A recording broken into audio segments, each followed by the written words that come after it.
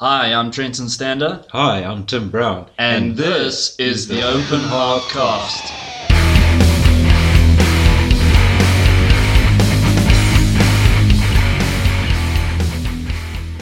Yeah, 3, 2, 1.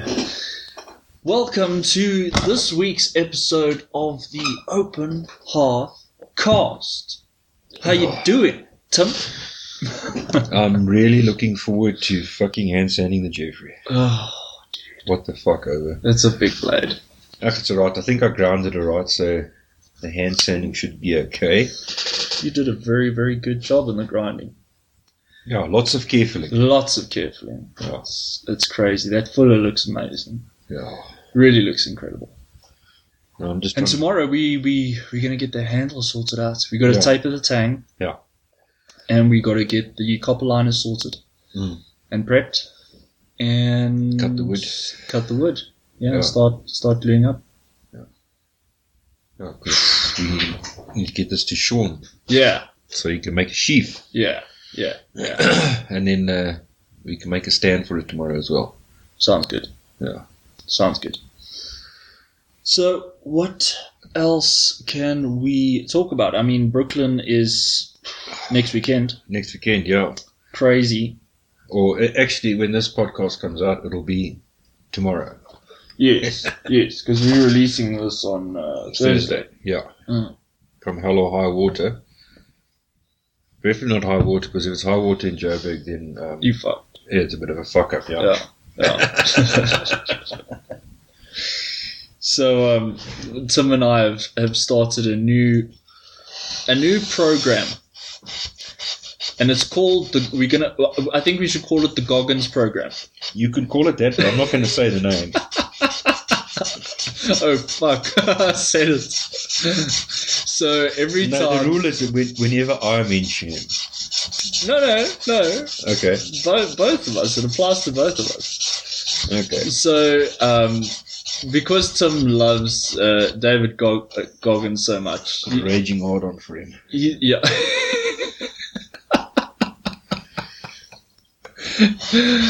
He's such a cool guy. He's He's a fucking animal. He's an absolute legend. But Tim talks about him a lot, and I just like ragging Tim. So I said to him today that every time he mentions David Goggins, or one of us mentions David Goggins, we're gonna have to do 20 push-ups, which is not a lot. But you're talking much about him as Artie that you're doing 1,000 push-ups a day. That's the point. You can talk about him all day, but you got to do the stuff he does, bro. Yeah, he's an animal. He's an animal. Yeah. He's an animal. In a good way, though. Mm. Very, very good way. So, what grits are you on there? I'm just starting, so I'm on 320 grit. Oh, yeah, of course. But yeah, it'll be a long time, but it's got to be done. It's got to be done. I've got to stop chatting and get the other side up to 2,000 grits. Mm. Starting from 320. 320 and 400 is the worst.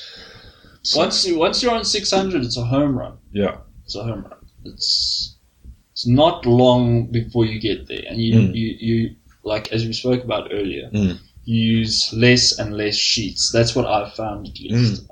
I normally use, like on my kitchen knife, I'll use like 2 strips of 320, and then I'll use maybe 1.5 of 400, and then 600 I can get away with 1 strip. 800 maybe even half a strip sometimes, and 1,000 half a strip. Yeah. It's just that initial prep work that has to be done perfectly. Once you get 320 and 400 done, and everything's perfect, all the scratches are taken out from the belt grinder, it's really not long. Look, I suppose that's also dependent on the steel, because some steels are very abrasive resistant. Yeah, stainless steel. Stainless shit. I mean, I was hand sanding Nitro 77. That was a ball ache. Yeah. That was a ball ache. Jack makes it look so easy. Well, he's been doing it long enough. Yeah. He knows all the tricks. He knows all the tricks. But, where was I going to go? Fuck, I don't know. Yeah, we did a bit of cooking today as well. Yes, we did. We cooked the books. Besides that, we made some spaghetti ball up your nose. That sounds very hectic. So yeah, we cooked together in the kitchen for Tim's family and ourselves, obviously. And yeah, it was a great time. It was nice just hanging out in the kitchen, making some food, and realizing how bad my cutting skills are in the kitchen. Well, at least you left with all your fingers. Yeah, sure. Not like Stoner Matt. Stoner Matt. Oh man, we still have to release that episode. Yeah. It was a very funny episode, I think. Yeah. No, we were all high as fuck. Yeah, on edibles, which is a very, very different high for those of you who don't know. And for those of you who do, I salute you. Anyway, so sorry about the if you guys can hear the hand sanding in the background and so on. We are busy trying to prep as much as we can for Brooklyn. Are we in Brooklyn mode now? So. We in Brooklyn mode, yeah. It's just been go the whole day. Yeah. We've been grafting since early this morning. Well, I wouldn't say early, but yeah. For once, Trenton was out of bed before me. For once, yeah. But we did only get to bed at like 2:30. Yeah, true. It was a good session, though. Yeah, I mean, we did some good forging. Session. Yeah. And we did some grinding. Yeah. Did some hand sanding. Or Trenton did some hand sanding, and then I did some engraving. That looked incredibly fun, by the way. Yeah, it is fun. I definitely want to get into that. The only thing I'm scared of is I'll do nothing else. Well, the thing is, you need to make something first to engrave on it. Unless you're just going to do practice pieces. Sorry, how do you mean? Well, what are you going to engrave on? Oh, yeah. Yeah, I hear you. Yeah, you got to make pieces to engrave on, yeah. For sure. But yeah, I mean, it's definitely something. The thing is, I don't really have an excuse because I've got the engraving sort of. You've got the gravers. I've got the gravers. So, and it's a full-on set, which is lovely. I just got to learn how to use the tools that I have, which is sometimes easier said than done. Because Tim used my lathe the other day. Yeah, that was lekker. And you made it look like an absolute walk in the park. Yeah, but you must remember, I did pas and nai at school. You did what at school? Pas and nai. Fitting and turning. Oh. So I know my way around a lathe. I just heard nai and I was like, that's hectic.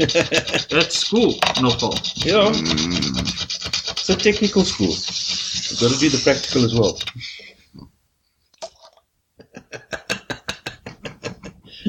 You are such a dirty man. Yeah, I'm a dirty old man. You're a dirty old man. Yeah. So, yeah, sorry for our overseas listeners who won't understand the context. But, yeah, man. What are we talking about?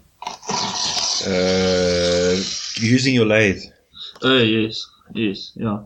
Yeah, so that's the thing. You just got to learn how to use these tools efficiently and effectively, and over time I'll get there. Yeah. I'll get there. I turned a piece of brass the other day and made a smooth cut, which was cool. But I'm still very nervous of that lathe. Yeah, you must remember, a lathe is a killing machine. You don't know what you're doing. Yeah. And it's very easy to make a mistake. And yes. And a lathe is very unforgiving to the human body. It's kind of... Yes. Frogs in your bed. It's the dog outside wanting to come in.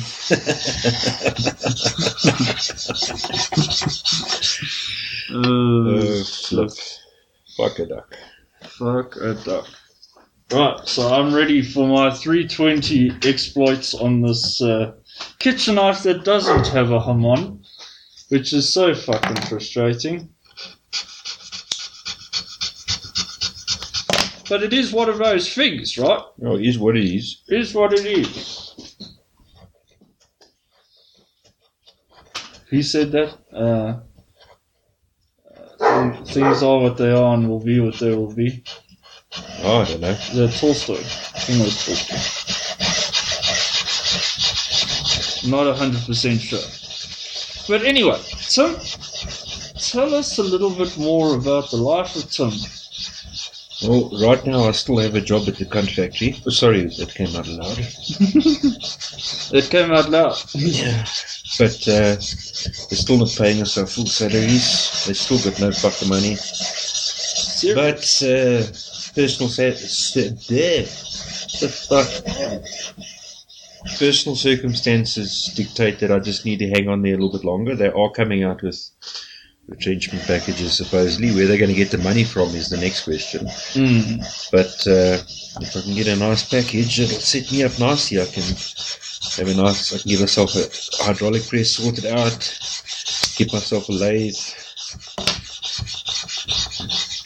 Or I just go to Trenton's house and take his lathe. I mean, it's not like he knows how to use this thing. Not you. Fuck you, you're wearing eye makeup. Oh, man. Yeah, so... Okay, so that's happening.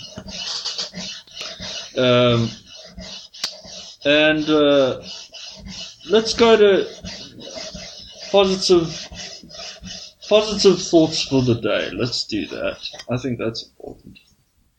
Well, positive thought for the day was it was nice and overcast today, so it wasn't hot as balls in the workshop. Yes, it was actually very pleasant forging. Yeah, I really enjoyed the forging. It was. I mean, so did I. Yeah. And you got to use the fly press. Yes. Again. The fly press makes things a lot easier. It does. It's more control. It's not really that fast, but it's the control aspect. Just the control. You don't feel too nervous with it. And the thing is, you in absolute control of where the thing's hitting. Yes. So mishits like you would normally do with a hammer are few and far between. Yes. And it's a handy tool to have to complement normal forging. Like those fullering dies I put in to draw out that piece of Damascus you're working on. Yes. That helps a hell of a lot. It does. Massively. And what's nice is with the flat die at the bottom, you forge it one side, or you use the fly press one side, and then you flip it over and do the other side, and then it flattens out those indentations you made with the fullering die. Yes. Yeah, no, it's an awesome tool. It really is, as you said, an absolute compliment to the bladesmithing environment. God, stop wheeling. Oh, sorry, the bottle. The bottle. Unfortunately, it's not a bottle of booze. Yeah, I've got gin in the cupboard. I just don't think we've got mix for gin. And I did hear a mosquito, so there might be malaria in here. Yeah, so we might have to take care of that. Yeah. Gin and tonic. Gin and tonic. Yeah, but it's a lovely little addition to the workshop. For sure. Yeah. And I got that from my good friend, Mr. Mungus, before he left this wonderful country. He's now sitting high and fly in fucking Abu Dhabi, earning dollars, not rand. Awesome. That's really cool. He's a really cool bloke. He's a great guy. Yeah. I've only met him once. Yeah. But really, really great guy. And he's not a bad knife maker himself. He's a very good knife maker. He's got those Puma white hunters that he sort of replicates. Yeah. Very, very cool. Have you seen his collection of white hunters? Yeah. I sold him a white hunter. Yeah. Oh, that's right. That's when he came to your place. It wasn't mine. It was a friend of mine who said to me, do you know anybody in the collecting community, if you will, How do you put that? Yeah, the collectors. Yeah. And I've put it up, and Jacques Mangus got in contact with me about it. And yeah, there was a little bit of a dispute about the price, because Jacques mentioned a very valid point that it didn't have the original packaging and the original sheath and the original paperwork or whatever else. So yeah, so we had to compromise a little bit on price, but he is in marketing, so yeah, sure. I'm surprised he didn't sell you something. He probably did. I just didn't realize it. Yeah, Jacques in the business of patio furniture sales. Is that right?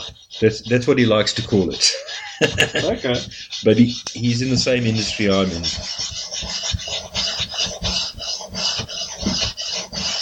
Which is knife making and blowing shit or blowing defense. Sky high. We'll call it defense industry. Oh, okay. And not defense that goes around your house.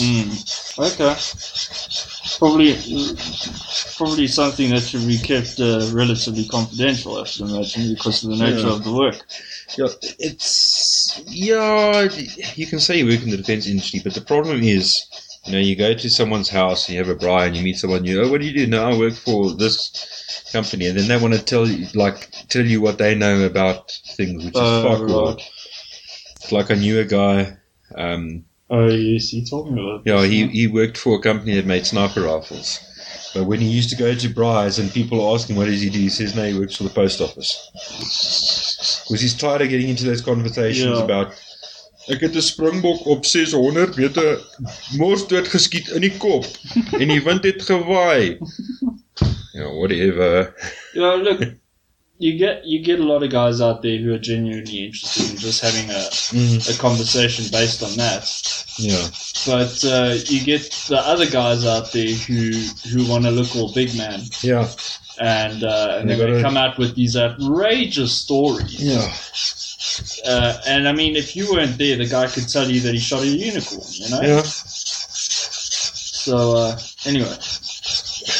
There's certain people I believe their stories, but other people I'm like, it's a bit of a dodgy story. Like fishing stories.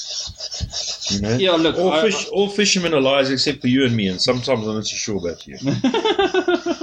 But I had one friend of mine, he was so passionate about fishing, he even lied about the size of the fish I caught and said they were bigger than what they were. That's a good friend. That's a great friend. Who wouldn't want a friend like this? Yeah. It was a 3 kilo. No, dude, it was a 16 kilo trout. It was a 16 kilo trout. I don't even know if you get a 16 kilo trout. I don't think so. But he taught me a lot about fly fishing.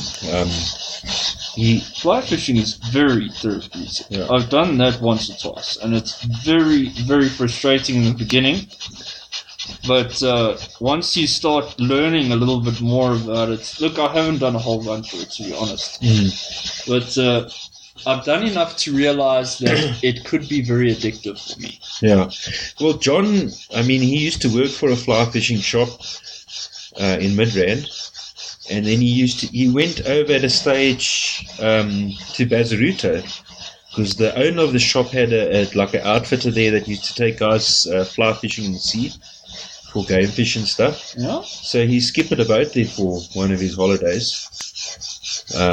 But you must watch, if you watch John cast, it's poetry in motion, when, I don't know if you've ever watched The Money. What? The Money. Have you ever watched the movie A River Runs Through It? No. With River Phoenix and Brad Pitt. No. But they go on this stream. It's a lot about fly fishing, but anyway. Brad Pitt acts in a movie with his fly fishing? Yeah. That's crazy. Yeah. But if you watch, it's like the classic, the sun setting. You can see the water is where it's not flowing fast. It's like like a glass pond. Okay. And then you see the water flowing, and it's just that whole motion. Yes. Like the Bell's whiskey advert or something like that. Okay. Now, when my friend John, when he casts, it's like that. It's art. Yes. Almost. And a sport, but I mean, he just makes it look effortless. and you'll cast out a whole fly line without even thinking. Yeah, look, I haven't met a lot of fly. Well, I've met a lot of them, but I haven't been with them while fly fishing. But my good friend Pierre, he's a very, very knowledgeable man about fishing and so on, as are you. But he showed me how to fly fish. Okay. And he spends a lot of time teaching me some things about fly fishing, which I very much appreciate. Because it's an awesome thing to be able to do, and it's a lovely sort of sport and therapeutic sport in the same right. But yeah, it's something I definitely want to do more of in the future, for sure. Yeah, I'd like to go again sometime to the Vaal River. Yeah, dude. The last time I went to the Vaal River wasn't great fishing, but go chasing yellowfish and carp. We should do a fishing trip, bro. Yeah, I'll do that. I'm sure you would too. yeah. Well, Because you used to do competition fishing, didn't you? Yeah, I did competitive carp fishing, but it's hard work, eh? Apparently, there's big money in the big competitions. So but the competitions I was fishing in was like provincial and national. Okay. So it wasn't money competitions. It was like for colours. Okay. So I fished for Gauteng North. And if you catch a rainbow trout, do you automatically get all your colours? No. Damn it. But I fished a couple of nationals. I went to one. Yes, I got invited to one SA trials. But yeah, the thing that put me off about it in the end was all the fucking politics. Well, that's always the thing. Yeah. Even in like clubs and stuff like that, whatever club it is, you've always got some sort of shit to deal with within the community. It's completely unnecessary. It is. You've always got some guy in there that causes problems. Yep. Look, there's a lot to be said about a community of these like clubs or groups of people that get together and do things. There's a lot of community around that, which is why people get attracted to it, and that's great. Like, if it's a good club, stick to it. But if it's costing you more in your time and your patience and all of those things, eventually you just find you don't have the energy for it anymore. I mean, when I stopped, me and the guy that I fished with, we basically won the Gauteng North trials overall. We came second in the first one, and the second trials we won, but we won by like such a huge margin. And then they didn't want to put me and him in the A side because they said I couldn't cast far enough or whatever. What? Yeah, politics. And me and Barend worked our fucking asses off, preparation, practicing, all that sort of stuff, casting, and Barend got his Protea colours for junior fishing. So he knew a shitload more about fishing than I did. But we worked very well as a team together. And that's the important thing. Yeah. Because the type of fishing we're doing, you fish on a peg, as they call it, but the two of you have to work together because you've got to you've got to build your feeding spot. You've got to work out your game plan, do the feature finding with a market float to see the depth of the water, decide where you're going to fish, how you're going to fish, what your approach is going to be. And you must remember, it's a 72-hour competition. 72 hours? Yeah, straight, ne? Jeez. So, when you have to sleep, obviously, Yeah. So, but you can't both sleep at the same time No. because time. Somebody's got to tend the lines. Yeah, you can't take the lines out of the water. No. I mean, then you're just wasting time. Yeah. So what we'd do is we'd sleep in shifts. So we'd get us. I thought you said sleep and shit. Yeah, we did that sometimes. No, but we normally had our food delivered to us at Nationals, and then I would normally sleep first, so from 6 until say 11 at night. So you get about 5 hours sleep, and then I would wake up and we'd both be awake for about an hour, and Barend would tell me what he's doing, what dips are working, what depth, how long are the stuff lying for, and things like that.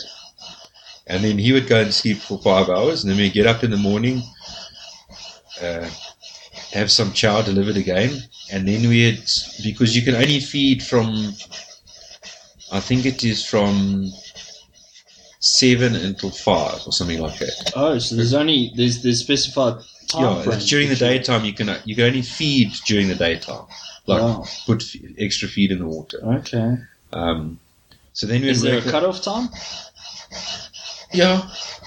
I think you can feed until 5 o'clock or 6 o'clock. Okay. But you got to keep your feed spot with enough food that when the carp are there, they stay there. Yes. And you're competing with guys around you also putting a feed spot in.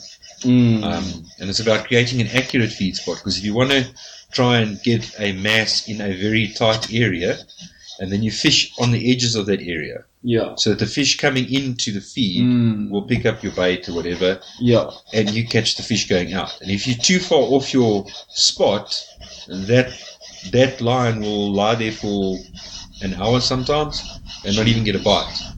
And then that means you only got 3, because we fish you have 4 rods in the water at a time. So if one of your rods is not biting, it means you've got 25% less catching capacity, effectively. Shit. So yeah, it's crazy, dude. It's quite a technical form of carp fishing. Mm-hmm. It's called specimen carp fishing. So you're targeting big carp. So the carp have to be over a certain mass to count. So they've got to be over 1.5 kilos. Okay. So it doesn't help you catch a whole lot of small fish. You want to catch the larger fish and as many larger fish as you can.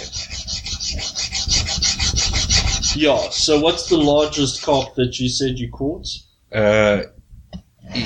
Non-competitive. Yeah. So we went to a farm dam out near Bronkhorstspruit, and I caught my biggest one there was a 12.5 kilo carp. Wow. But the Nationals is normally fished at Bloemhof Dam. Okay. So the carp there aren't as big, but I think the biggest bag I had in a national, it was actually in a trials, or the biggest weight and it was over 60 hours, was 600 and something kilos. Shit. Now they did at one stage set the world record in the World Championships at Bloemhof, where South Africa won all 3 zones, because you have 3 peg teams, or three teams of 2 in your team, and there's 3 zones, A, B, and a C zone, and you draw the peg that you're going to sit on for the 72 hours, and then like all the people in the A zone compete for first place in the A zone.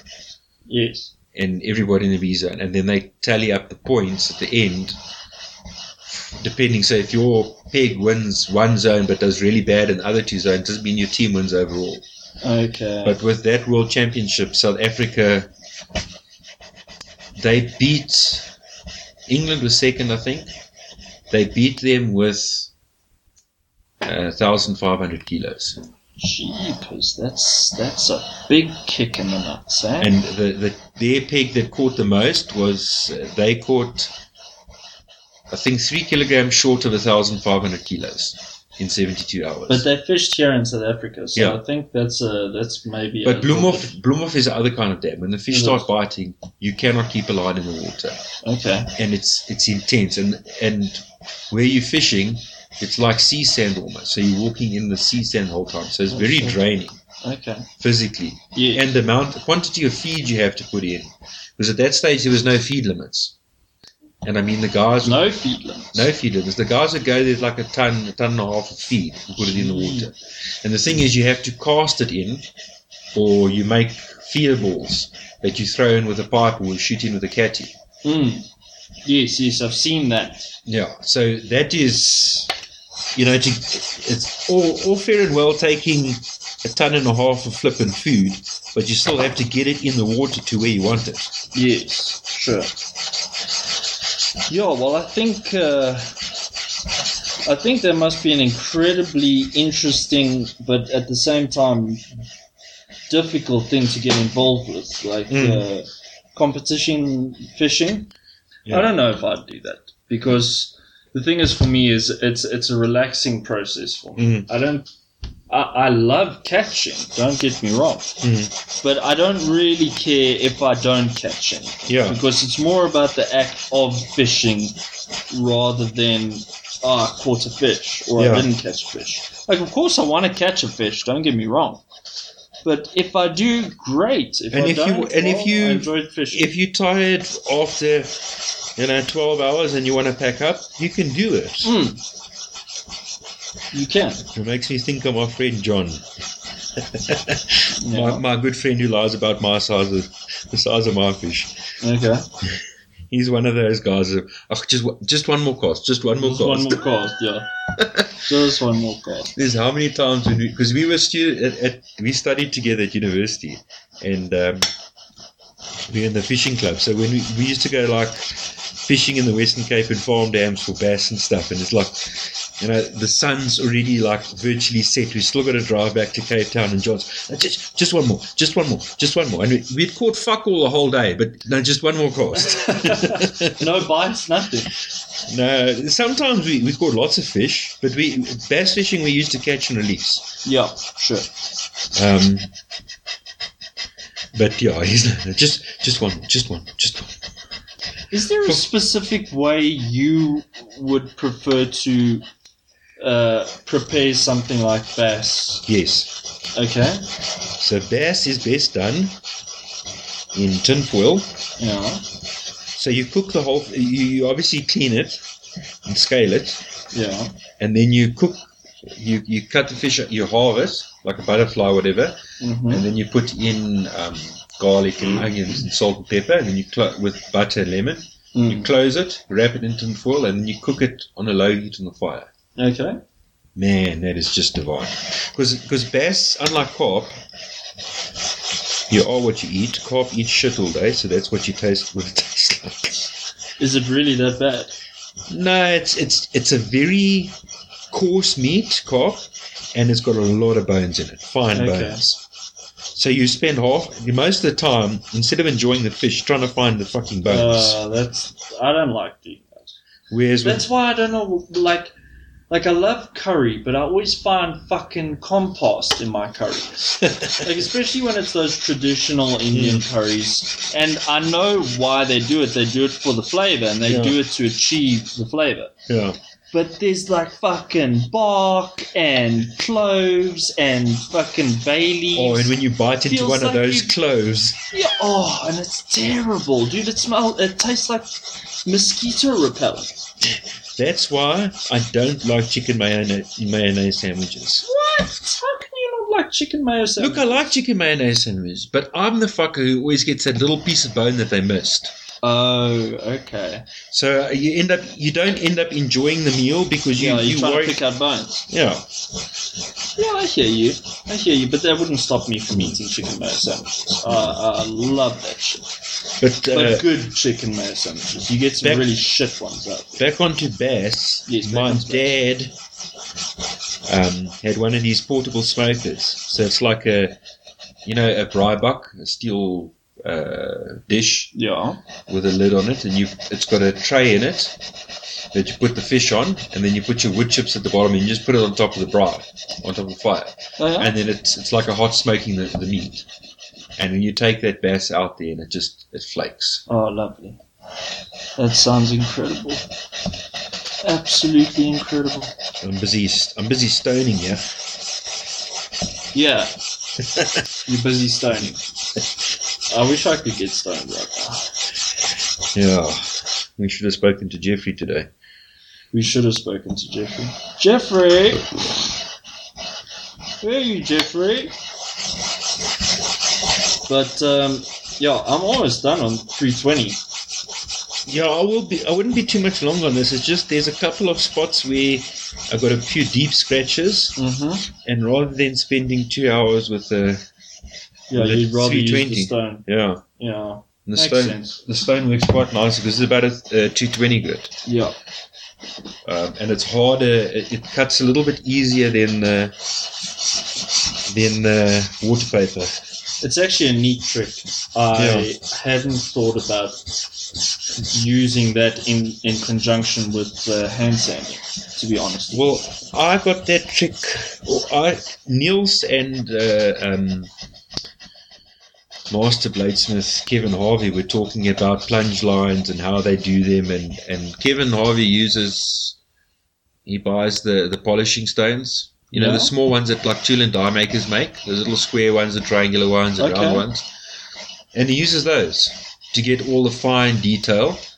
And because you can get them in different grits up to like 600 or even 1,000 grits sometimes, if you can find them. And where do you get these stones? From like specialty tool shops. Okay. So I don't even think Ardendorf would have them, but like Ardendorf, shit. Tool and Allied or something like that. That sell mostly like tool and die maker tools. Okay. They would have them. But you can get. What's nice about them is they, although they're hard, they actually form to the surface you. So like if you're doing a plunge line, yes, it actually wears into that shape eventually. Yes, which is great. Yeah, that's very, very helpful. Because, you know, with the sanding stick, then you've got to go and grind it round it, and then you've got to try and you haven't got a lot of surface area to cut. You know, you haven't got a long stroke. Yeah. You've got a very short stroke on the inside radius of the plunge line. Yeah. And so it takes for freaking ever. Yeah. I'm just going to pause quickly. Yeah. Oh, to be back. I just got to let our guests in. Our special guests for this evening is Sally. She's a female St. Bernard Cross. And then Ulof, who's a oorjags en ondervoet male St. Bernard. They're lovely dogs. They are. I like them. They're my therapy animals, I call them. Because there's just something about, you know, if you're not having a great day, you just go and cuddle with a dog or a cat or something, and it makes everything better. Hey, Sally Whaley. Animals are amazing at making you feel better. Yeah. They really are. They're incredible. I love my cats. And my one cat specifically. I have 3 cats. They've 2. So I originally had Ella, which is the first cat that I took on. She was a kitten at the time, and my friend couldn't keep her because he was moving into a place that didn't allow pets. And so I took her on, and then she had some kittens, and we ended up keeping 2 of the kittens, Francis and Ash. Francis, what a name for a cat. Francis. So legend. It's from the movie called Legend. Okay. Yeah. So the Cray twins in the movie Legend. Okay, yeah. Reg Cray. His girlfriend's name is Frances. Oh, okay. Yeah. I'm a homosexual. Francis, I'm a homosexual. But I'm a giver, not a taker. There's a difference, you know. I'm homosexual, Francis. But I'm a giver. Not a receiver. Oh, there's a difference. Legend movie. That. It's a great movie. It's a great movie. He played. Tom Hardy acted as both of the Cray brothers. Yeah, that takes some doing, because to get into the head of a schizophrenic psychopath or whatever. A paranoid schizophrenic walks into a bar. Yeah. Can your mother stitch this?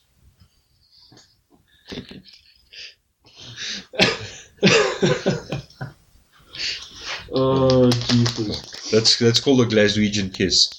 A Glaswegian kiss. Oh. You walk up to someone who's pissing you off and you say, can your mother stitch? And he says, yeah. He says, well, stitch this, and you hit him with a head. I saw that he was faster and stronger than me, so I thought I must use my head. So did you outthink him? No, I hit him with it. Oh my word. Yeah, so I'm up to a clean 320 grit. So I'm halfway down the blade with the 320. I wish you guys could see Tom right now. He's working like a motherfucker. Oh, shit's gotta get done. Shit's gotta get done. Nobody's gonna do the shit for you. Yeah, we've got the Niels app, so he's saying, what the fuck you doing? What the fuck you doing? Yeah, on almost every post that I've done, Niels has commented dumbass. I think he thinks I'm a dumbass. He's just oh fuck. I posted this thing, I'm like, careful guys, apparently hot glue is hot. And he's like, dumbass.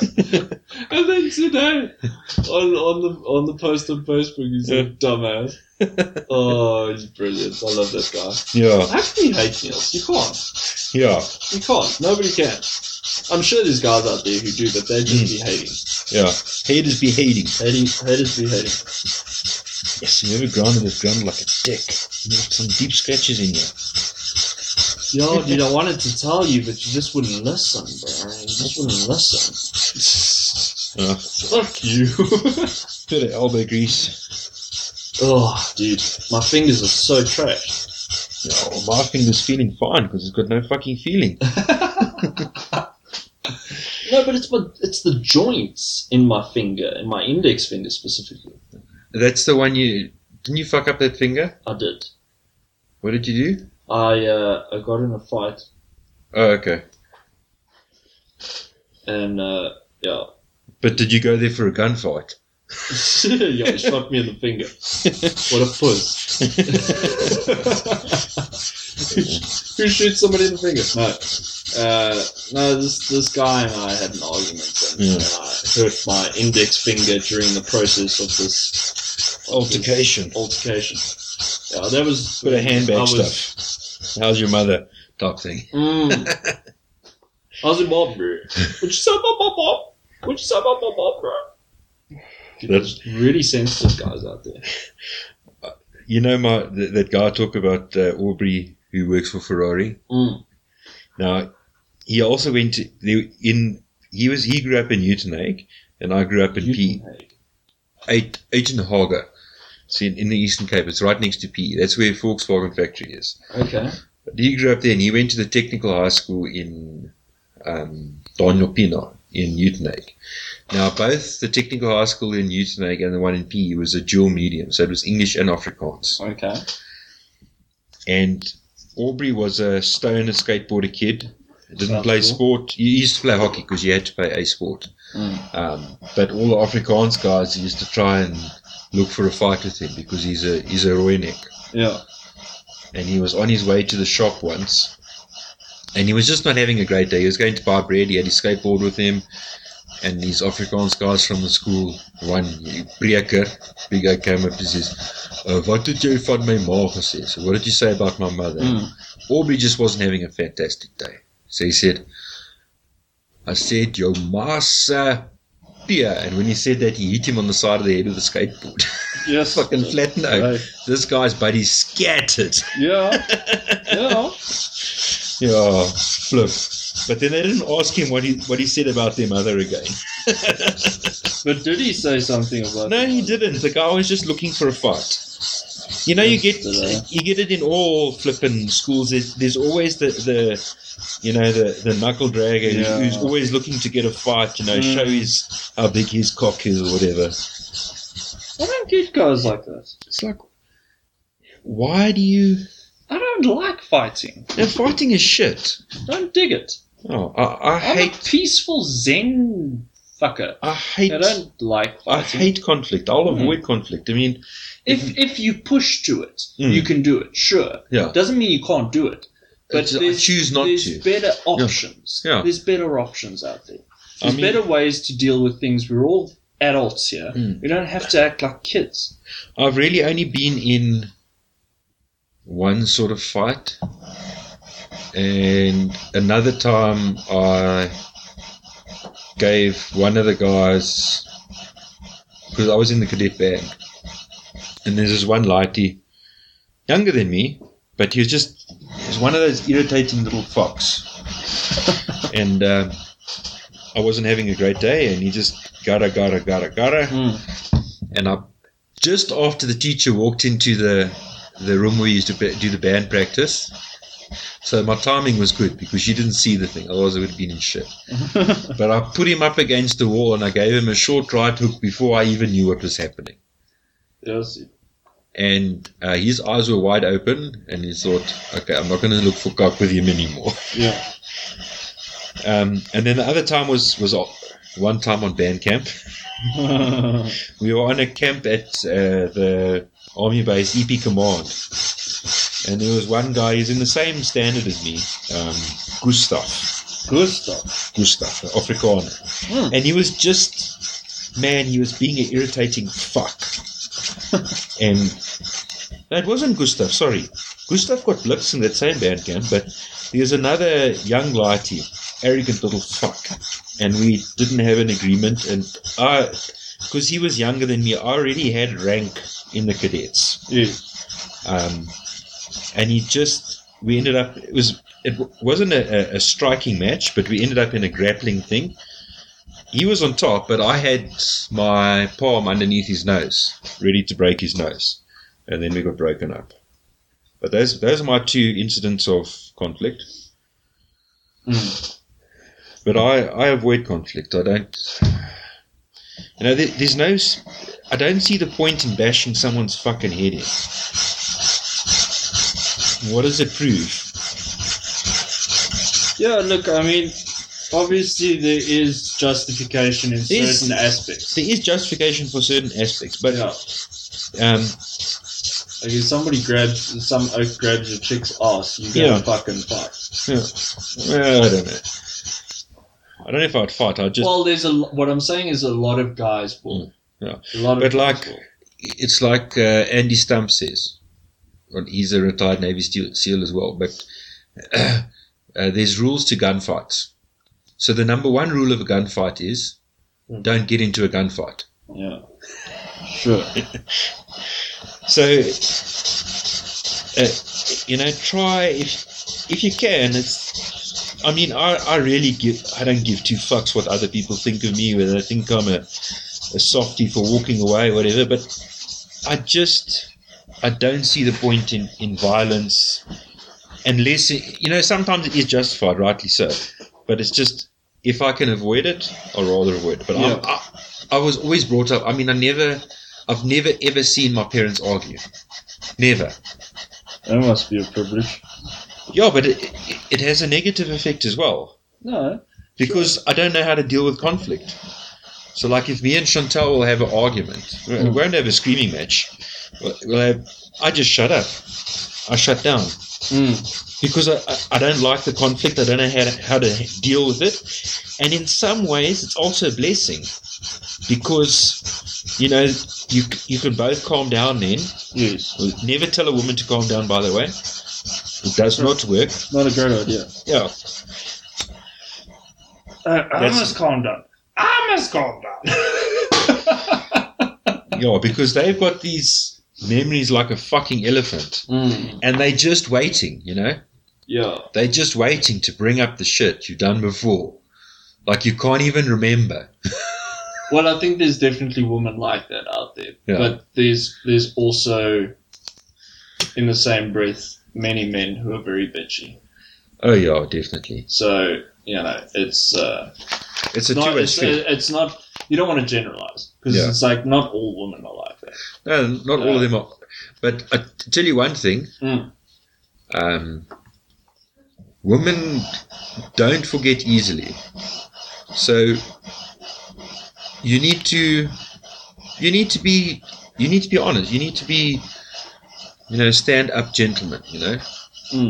Don't treat women like shit, because they'll remember that. But it's part of being a decent human in any way. It is, and some people are more conscious of being a good person than other people. Yeah. And I mean, I was brought up with, if you haven't got anything good to say, don't say anything at all. Yeah, sure. So it's like, why do you need to throw your 2 cents in? It doesn't help the situation anyway. Sometimes your 2 cents winds up costing you more. Yeah, cost you. No, not necessarily, because you can put your 2 cents in, and then the following morning you maybe get $10 from the tooth fairy because the guy knocked your teeth out. Nice one. Yeah, I wasn't following that one for a while. And you're not even high. I'm not even high. It's so sad. But I'm running dry tonight, unfortunately. No alcohol. Spooja. No psilocybin. We bought mushrooms at the Pick and Pay, but Apparently they don't work. they're not psilocybin. They're not magic mushrooms. They're just normal. They're not Denny, shrooms. they're just Denny mushrooms. Did you hear about that Shroom Fest? The one guy, there's some guy in America. There's this Shroom Fest, but it's like several days. Okay, is it not called burning something? There's Burning Man. I'm not sure what that's about. I've heard about it. Burning Man is the one Duncan Trussell goes to. Yes, Duncan Trussell's gone to a few Burning Man, but I'm not sure what it's about. Yeah. I don't think it's the same thing, because I think that's more Buddhist Zen type thing. As I say, I'm not sure. Yeah. I don't know what Burning Man is. It sounds like some sort of a festival where a whole bunch of people get together and have a great time, which sounds incredible. Yeah. But I mean, it's Tomorrowland is also something very interesting. Okay. You know about Tomorrowland? No, what is that? I've heard. Yo! Cough that other lung out quickly. I've heard about it, but I don't know anything about it. So once again, I don't know everything there is to know about it, but it's a music festival basically. Okay, yeah. Yeah, and they have. But is it like a 70s psychedelic one? I'm sure there's shitloads of drugs going on there. I'm very sure of it. Like Opikopi. Okay, yeah. I mean, look, I'm not saying it's the same thing. Please, guys, don't say I'm not in any way saying, but it's something that we can relate to here in South Africa. Yeah. Opikopi is, once again, don't know much about it, never been there. But apparently there are lots of people who go through there, have a great time, and do a whole bunch of mind-altering stuff, which sounds incredible. Well, but you want to be responsible about it as well. Yeah, that friend of mine, Aubrey, he actually played with his band at Opikopi. Really? With Springbok New Girl, Just Ginger. Wow. Yeah. Wow. But Aubrey's he's just a stoner. He doesn't do anything else. He might have a dope every now and then, but he's mainly a stoner. He's a weed connoisseur. He has a healthy respect for it. There's a guy who's turned that into his living. I'm sure there's a couple of guys who've turned that into their living, where he goes around. He's literally a weed connoisseur. That's what he does. Like a restaurateur. He goes into these places that supply weed, and he goes and he smokes the weed, and he writes an article about the taste, the effects of the weed, how it made him feel, how it affected him. Now, obviously, weed is also dependent on how you react to it. Yeah. Some people react very negatively toward it. Some people, it doesn't do anything but make them tired. I have a friend, Matt. You know Matt. Stoner Matt. Stoner Matt, and he's a great guy, but he just gets very tired.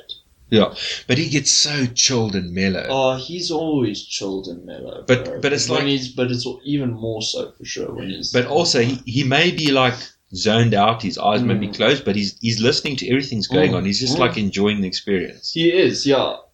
And you know guys, I don't mean to always be talking about weed, but it's a very big part of my life. And here's the thing: when you high and you're doing things, look, it depends on how high you are. I microdose throughout the course of the day. But if you get seriously stoned, you're getting fuck all done. Yeah. Okay? So Except why, eating maybe and drinking lots of fluid because you got the droogies. Yeah, you got the jerkies for sure. We used to get that all the time out in Western Cape. I think it's the Western Cape brand.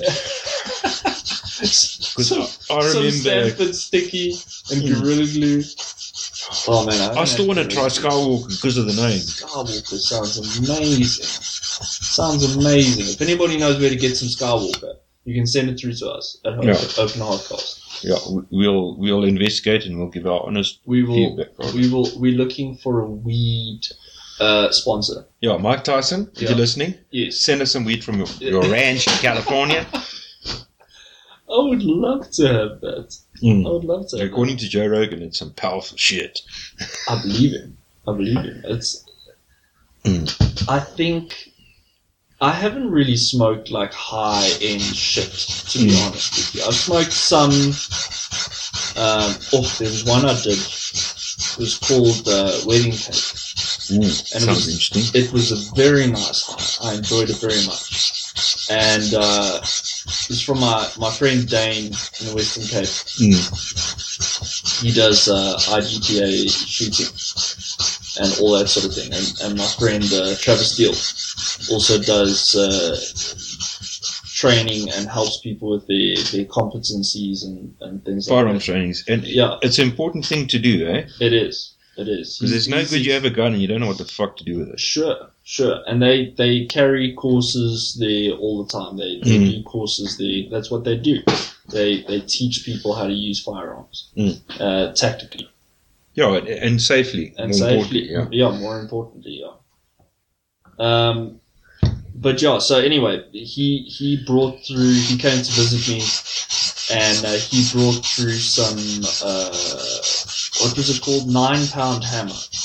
Ooh. Oh. So anyway, so we started with the wedding cake, and we had supper, and we chatted, and he says, bro, so I brought something else. So I'm like, oh. So he says to me, this stuff's called 9-pound hammer. I'm like, oh, wow. That sounds so good. He's like, bro, this stuff is very hectic. So I said, come, let's do it. Let's have this experience. Bro, we smoked this thing. We're sitting outside, and we pass out on the 2 recliners. We just passed out. It just put you to bed. It was the most cuddly, warming feeling. And then you just lay back and you're just like, and what's up? And you relax. And it's lots of people have got such a bad attitude regarding weed, and that's fine. Like I'm not going to judge people for judging weed. Yeah. But I'm just saying, like, you've got to understand that it works for some people, and it works very well for me personally. I find that it chills me out. You know, I deal with epilepsy, and it does seem to have a calming effect on me. Yeah. When it comes to epilepsy, so it's yes, I could take CBD oils and things like that, but I like getting high, and it also helps me from a more, if you want to put it, medicinal point of view. But also, you said you do a lot of your deep thinking when you're high. I do. This is the other thing. It's like, okay, yes, I microdose during the day, but in the evenings, like not all evenings, some evenings, I'll have like like a good size joint. Not a joint, it's a blunt, but it's a much stronger blunt.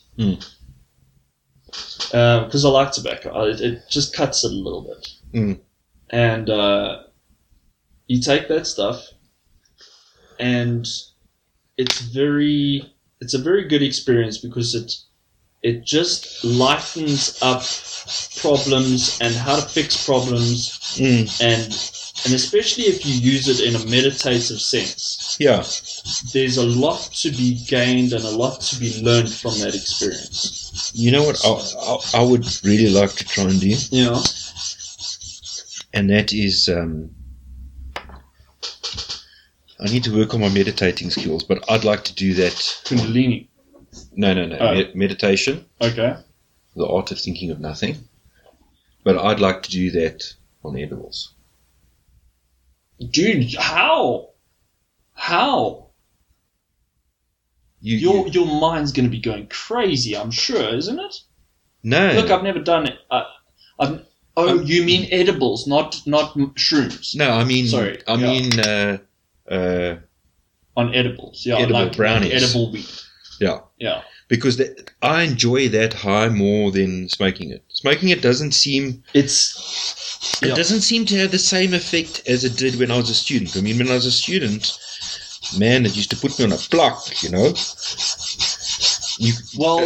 I mean, when we went camping, I smoked a bit of weed, and it didn't seem to have the same effect as when I was a student.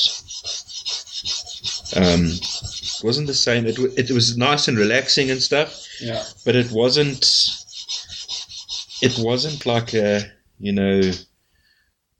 stupefying experience like when I was a student.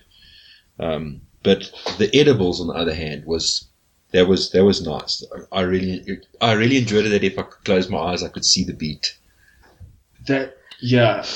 It's amazing what happens in your brain when you close your eyes and you're on edibles. But the thing is, you've got to. It depends on the state of mind you are in.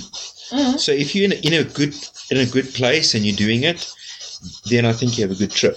It's the same as what they say about the people who do psychedelics. Yes. Is that the environment you are in. Yes, it dictates whether you might have a bad trip or a good trip. Yeah.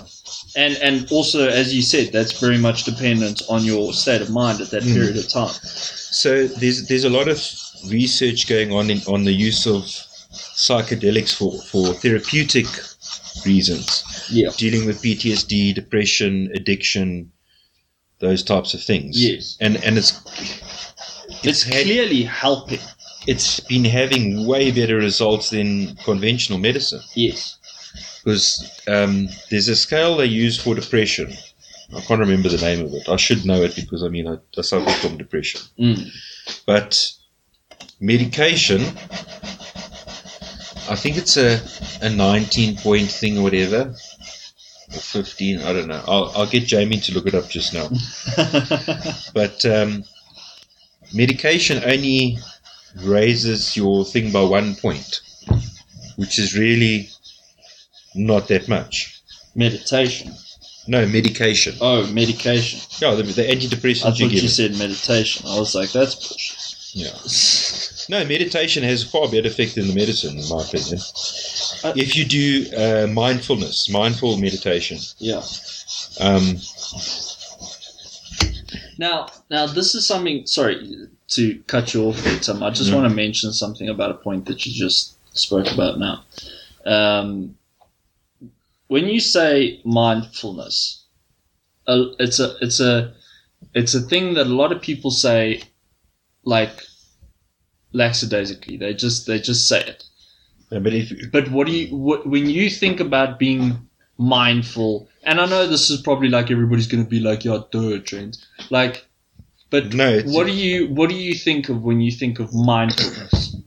We did when I was in hospital one time, we did a thing on mindfulness. Okay. So, mindfulness is about being completely in the present, in the moment. Sure. Okay. So we were given, we were told to keep our eyes closed, and we were they put something in our hand, okay, and then we had to feel it and feel its texture and how it was reacting to our hand, and then we had to put it in our mouth. What?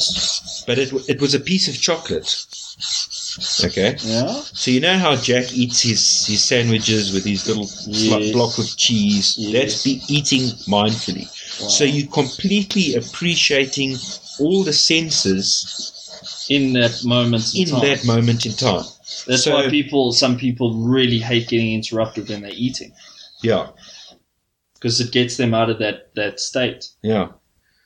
And I mean, I can see, I've never seen Jack eat, but I can see him doing it because it suits him. Yeah. Because he really overthinks things or thinks things through a lot. He thinks things through. That's the right way of putting it.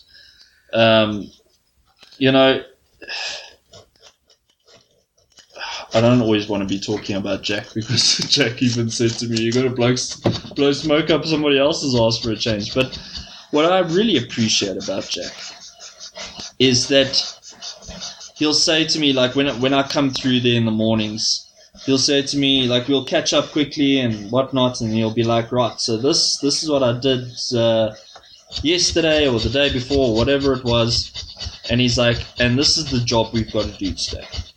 And I'm like, okay, fuck. I'm not sure how you're going to do that, but I'm very much excited to figure it out. Yeah. And then he'll think about it, and he'll think about it, and he'll sit, and it looks like he's not doing anything. He'll sit and he'll think about it, and he'll be on his phone a little bit, and then he'll be like, "Right, this is what you're going to do." And then he goes and he does it. And it's like, oh, wow.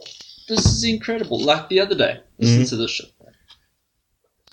So, you know that Spanish kitchen sword of his? Yeah, that's a beautiful piece. Yeah. Oh, so stunning. So stunning. But here's the thing. So, he wanted to cut the slots where he put the silver in. Okay, yeah. He wanted to cut the slots a little bit deeper. Yeah. But he's like, I can't get in there with the lathe and so on. He originally cut them on the lathe, but he wanted them deeper. And for some reason... Oh, it's because the Spanish notch was out, like it was stretching over where he could work. Yeah. You know what I'm saying? And it's a rotating machine. Yeah. So he had to use... So he said to me, what we're going to have to do is use an angle grinder. I was like, you're out of your fucking mind, dude. You out of like, how are you going to use an angle grinder? And he's like, no, I'll show you. I'm like, this is going to be dodgy. Anyway, so he goes and he gets these two pieces of wood. Mm-hmm. And he cuts them to the exact same size and everything. And then he drills a hole. Mm-hmm. And then he drills another hole. Mm-hmm. And then he puts them in the vise. Mm-hmm. And then he checks how this thing works, and he chamfers the inside of the radius, and then he slots the tang of the kitchen sword in there. And then he's like, okay, cool, and he checks it out, and he's like, it needs a bit of support in the opposite direction. So it's holding here, but it needs to be pushed in this way. Yeah. So it's very difficult to... you guys are probably not understanding what I'm saying, but I think Tim gets what I'm saying. Yeah. Then he took then he set all of that up, and he took the angle grinder, put a very thin cutting disc on it, the fat cutting disc. Yeah. And then he had the cordless drill on the tang right at the back. Okay. And he said, right, just turn it very slowly, and just keep it turning. And it was like almost replicating what a lathe does in a sense. But he just came there with the angle grinder, supported himself, and made sure he was dead fucking stable. Yeah. And he cut those things perfect. Yeah. So the whole point of it is he's in his mindful state. He's thinking, how can I do... Look, obviously you also need to know the know-how to do these things. I'm not just saying be mindful and you can accomplish all these things. Like, you have to have the skills. But at the same time, he's applying something else into the skill sets that he's got. He's applying mindfulness. Because it doesn't help you just jump into something you don't know how you're going to solve. Yeah. And trying to... And then think later, if only I'd done it like this, I wouldn't have fucked it up. Yeah, and I mean, that's such a just fucking knife. It's an incredible knife. And he was telling me the story about why it's called the Spanish kitchen sword. Okay, why is it called a Spanish kitchen sword? Well, it's a sword, but... Okay, so I can't remember the dates or anything. I'm sorry, Jack, that I haven't done any more research. He did tell me all facts. But apparently there was this king in Spain. And he was disliked by most of his people or something to that effect. And he was scared that people were going to rebel, basically. So he forbid any of the blacksmiths or bladesmiths or whatever you would call them. He forbid them from making any form of weaponry. Okay. But you can't stop people from cooking. Yeah. So these bladesmiths or blacksmiths in those days, I should imagine they did everything. The blacksmiths made everything in those days regarding tools and weapons. They would make these very, very, very large kitchen knives, and they got progressively bigger and bigger and bigger over time. And that's why it's called a Spanish kitchen sword. Because it was intended to be used as a weapon. But to divert it. But to divert it, to justify it. To get over the law. Yes. Yeah, it's like a bypass. Like you're bypassing the law. It's like some of the gun laws in the States. They're like so ridiculous. Some of them. But then you just, a suppressor or silencer, but it's actually a suppressor, is illegal in the States unless you have a special tax thing for it. Wow.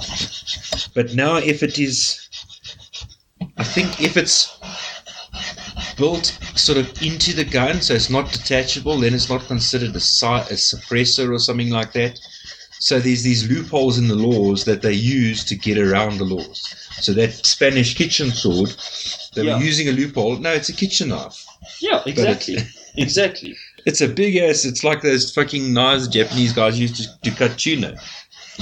Those swords. That's crazy, dude. That's crazy. But yeah, it's an interesting story. Because I said to him, why is it called the Spanish kitchen sword? And he told me the story, and I was like, are you being for real? And he's like, yeah, that's the fact. It's a real story. That happened. And I was like, that's so cool. Like, when people know the history behind why things are a certain way, it's very intriguing to me. Because it shows a dedication to their interests. Got a nice clean 320. 320, yeah. Nice. Although I'm not happy with this plunge line here. If you're not happy, we must fix. Tell me what you think of that plunge line. I mean, seems it is a collab.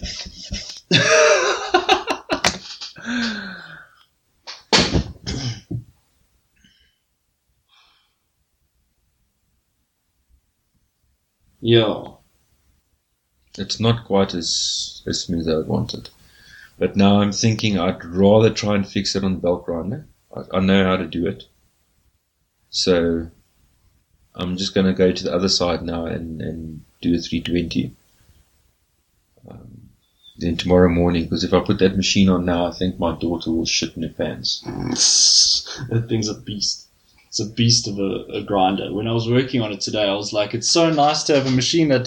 Look, I wasn't pressing very hard, but that thing shouldn't bog down at all. It can bog down. Can it? It can, but it's not likely.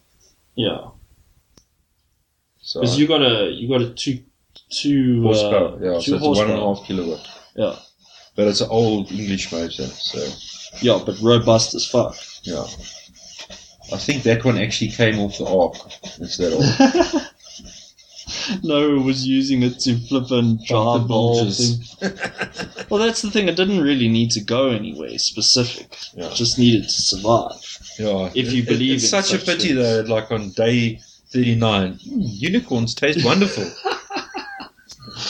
I posted that on Facebook, bro. It was so good. It was so good. Tim told me that joke. And I didn't even give you credit for it in the comments. I'm such an asshole. I saw it on Facebook in a picture or something. Yeah. But I think I might even think my brother might have shared it with me. Is it? Although my brother's a full-blown Christian, very involved with his church, he still has a sense of humor. And he can see the light side and things like that. Yeah.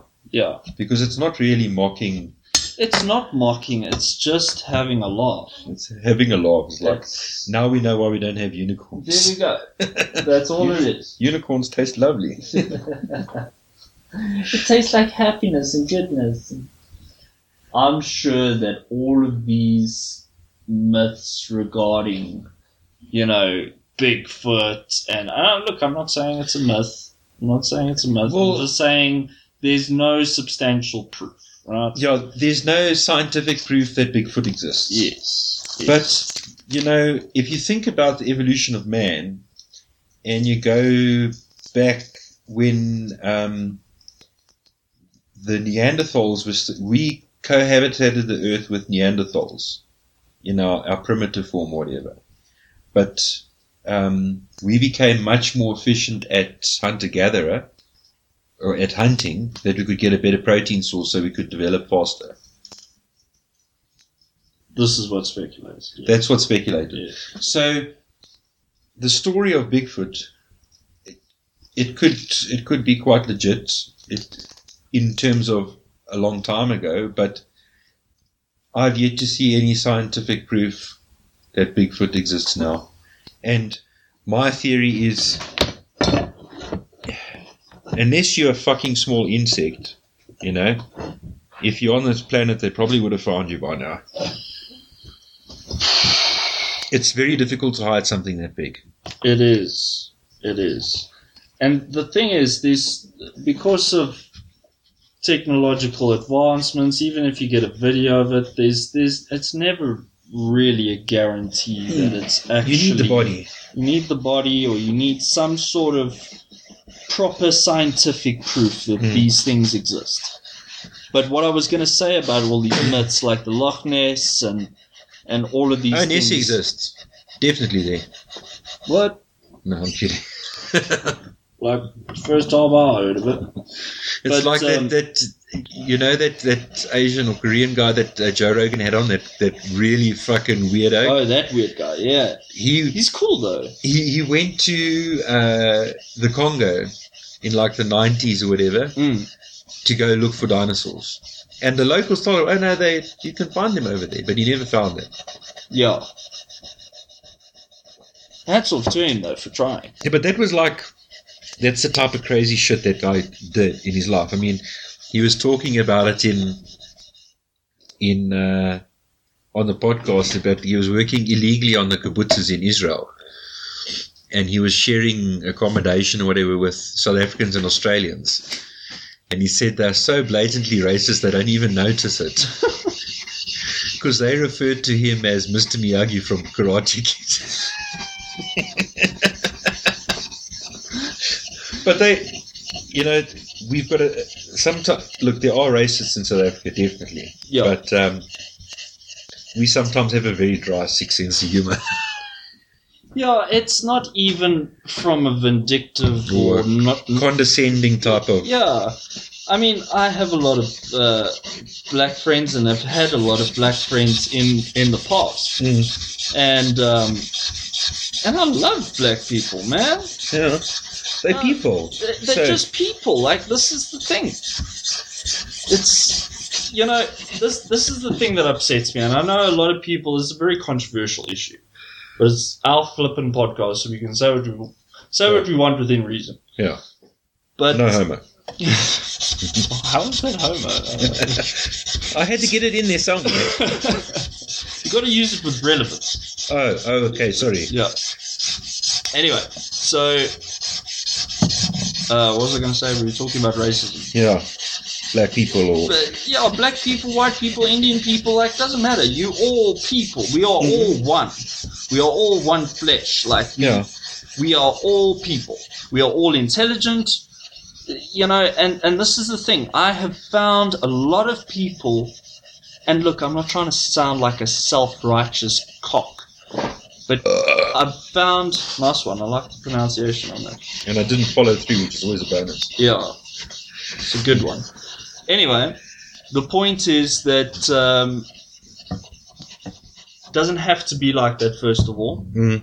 We have advanced in so many ways, but we're still holding on to this stupid bullshit One is better than the racism. Regarding whatever culture, there's so many cultures who've got so many issues with other cultures, and it's like, shouldn't we be able to sort of transcend that in this modern day and age, where we have a better understanding of, you know, it's like the thing that I told you about the Bushmen the other day, and I think that was on the last episode. Yeah.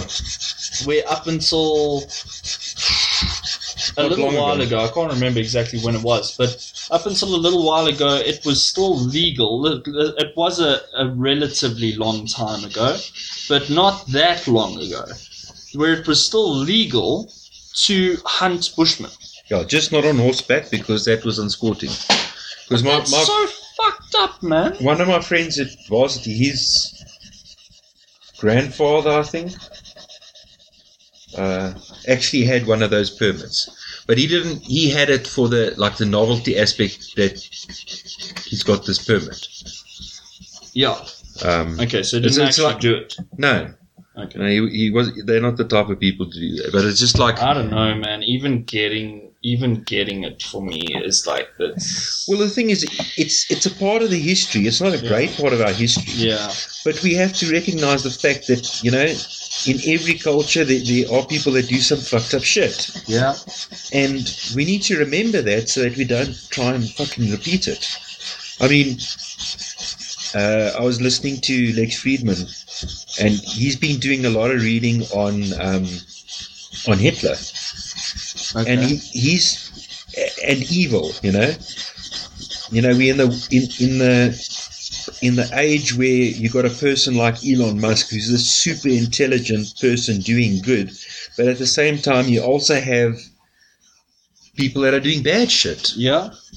That are intelligent people. Yes. And he's trying to figure out more, like, from a philosophical or a...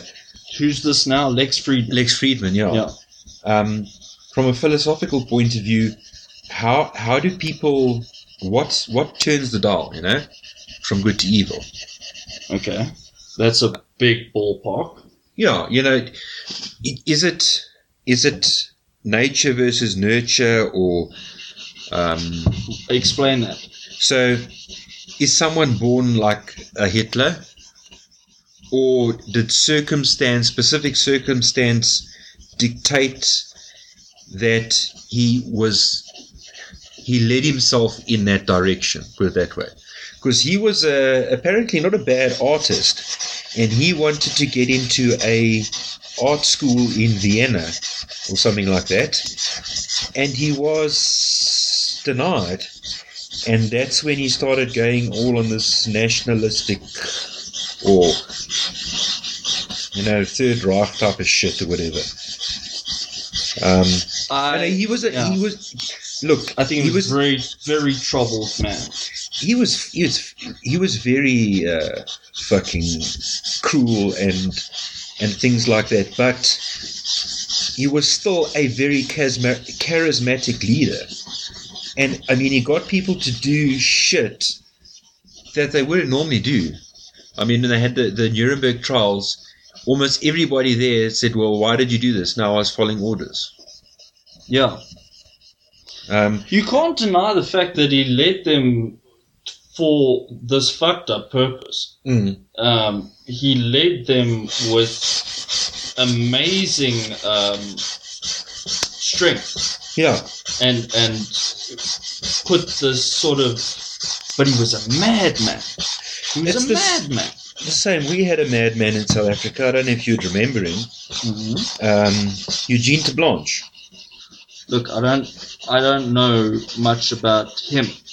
Okay, but now Eugene de Blanche was the leader of the AWB, the Afrikaans Weerstandsbeweging. They're a racist group. Okay. There's no two ways about it. But he was an extremely gifted orator or charismatic type leader. He could give speeches that could, make you want to do shit that you wouldn't normally want to do. But he was also, when he did his speeches were always in Afrikaans because he was Afrikaner. Yeah. But he used the perfect Afrikaans language, the higher Afrikaans, if I could say that. Almost like High Dutch or something. Yeah, but he had a very good gift of great command of the language, of public speaking and getting the audience to like fall in with the movement or whatever. The fact that his morals and everything else was corrupted didn't help. Yeah.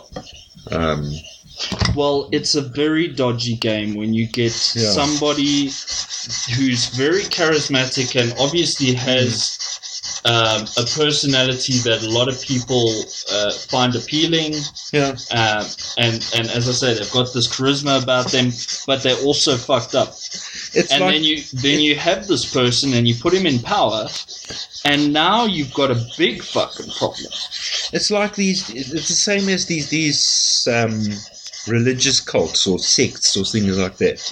Like when they had the Waco thing and Charles Manson. Charles Manson was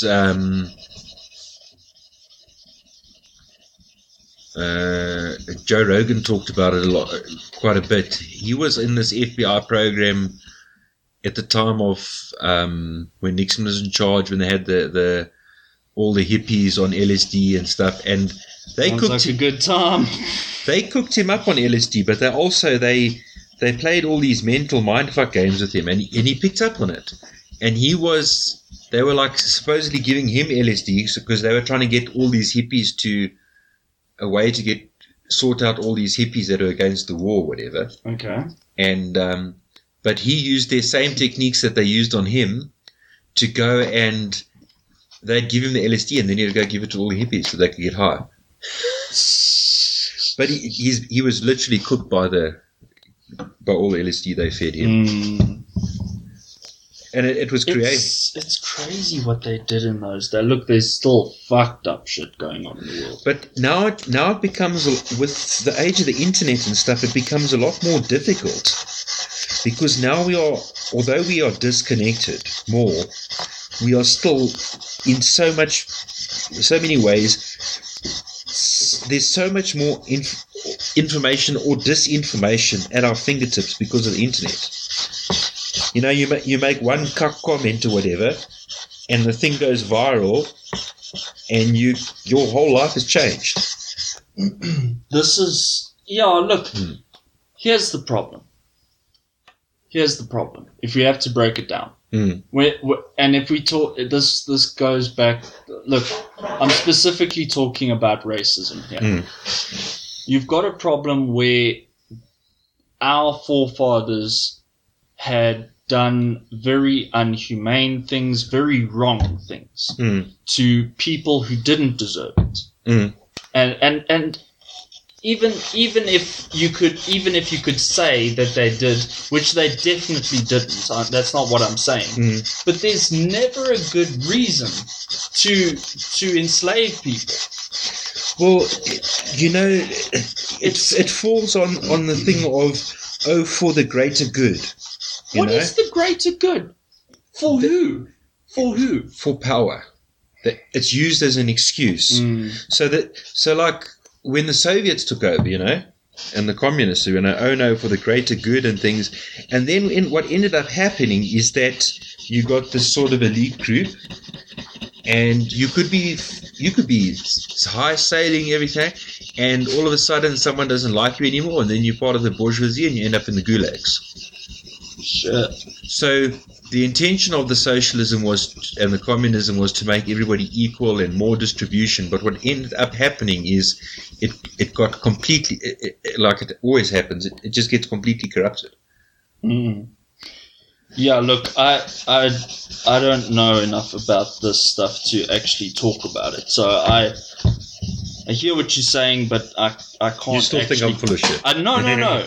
It's just that I can't comment on something that I don't know about. Yeah, that's true. I don't want to say something that's entirely incorrect because I just don't have enough knowledge on it. But yeah, look, just from a moral point of view, you know, it's absolutely ridiculous. Yeah. And I'm so glad that slavery is still going on. It's still going on. Yep. And it's fucked up. But most places in the world have, have people who earn their living, and that's not slavery, even though in a way it is, because we're enslaved to the system. You know, I don't want to be a part of the system. I threw it on the ground. Emancipate yourself from mental slavery. Oh, Bob Marley, my man. Yeah. That oak was a fucking legend. He was a legend. I saw Rasta the other day while we were driving, and we went to go and pick up Chantal the other day from work. And I was sitting in the back after we had picked her up, and I saw this Rasta. He was wearing a Rasta beanie. Yeah. And he's got his beard and everything, and a black eye, great looking, like just a proper Rasta guy. And I've worked with a couple of them, and they can graft like you cannot believe. Anyway, so I saw this guy, and I waved at him, and he just smiled, and he waved back at me, and I was like, my bro. I love it. I've never, in my 45 or 44 and a bit years on this planet, ever seen an aggressive Rasta. Never. Can you imagine? I remember, I think I've spoken about it to you before, but I remember there was this one guy, one of my first jobs coming out of school, we used to deliver basically chips and all sorts of snacks and drinks and things like that to tuck shops all over the country. And there was this Rasta guy I used to work with, and he was always happy and he was always in a good mood, and when he needed to concentrate and get shit done, it just got done. He worked harder than anybody else in that whole place. There was one other guy who was quite an aggressive guy, but we used to call him Robocop because he was like a machine. Yeah. He didn't interact with people. He just worked. But that guy had the most solid back I've ever seen. It's like we were working the one day and he bent down to pick something up and his shirt lifted up. And you know those lower back muscles? Dude, they were ripped. Ripped the fuck. Crazy strong. Not long after that, he got fired, which is unfortunate. I can't remember what happened, but he was a very cool guy. I liked him. The Rasta guy stayed on there. I think he's still there. Not sure. But I think their whole culture and their thing is being they're sort of like a minimalist almost, or essentialist. Yeah. You only have to have what you need to get by. Yes. So why do you need a fancy sports car? They're not trying to keep up with the Joneses. They got a roof over their head and they got food in their stomach. That's it. Everything's Irie. Everything's Irish. I love them so much because they just seem very happy. Yeah, genuinely content and very happy. Mm. And that's the thing. People, like, I mean, Joe's spoken about it a couple of times, Joe Rogan, where he says that and Gary Vaynerchuk as well. He's spoken about it as well, where he says he knows friends of his that earn a normal salary in terms of what your average Joe will make. And they're happy as fuck. And they are happy as fuck. But then you get these other guys who are, and I'm not saying that making lots of money is bad. I'm not saying that. I'm just saying that it is possible to be happy without money. In fact, having money doesn't mean that you're going to be happier. It makes certain things easier and more accessible. But I mean, there's, I don't know who said, it was Jay Shetty. Jay Shetty. Mind of a Monk. Okay. He went and actually, he was planning on being like a entrepreneur, computer, and super genius. He was on the right track, and one of his friends said, "Hey, there's a Buddhist monk going to be doing this talk. Why don't you want to come with?" He says, "What I want to know about it, I want to be like, with the Steve Jobs type." But anyway, he eventually ended up going.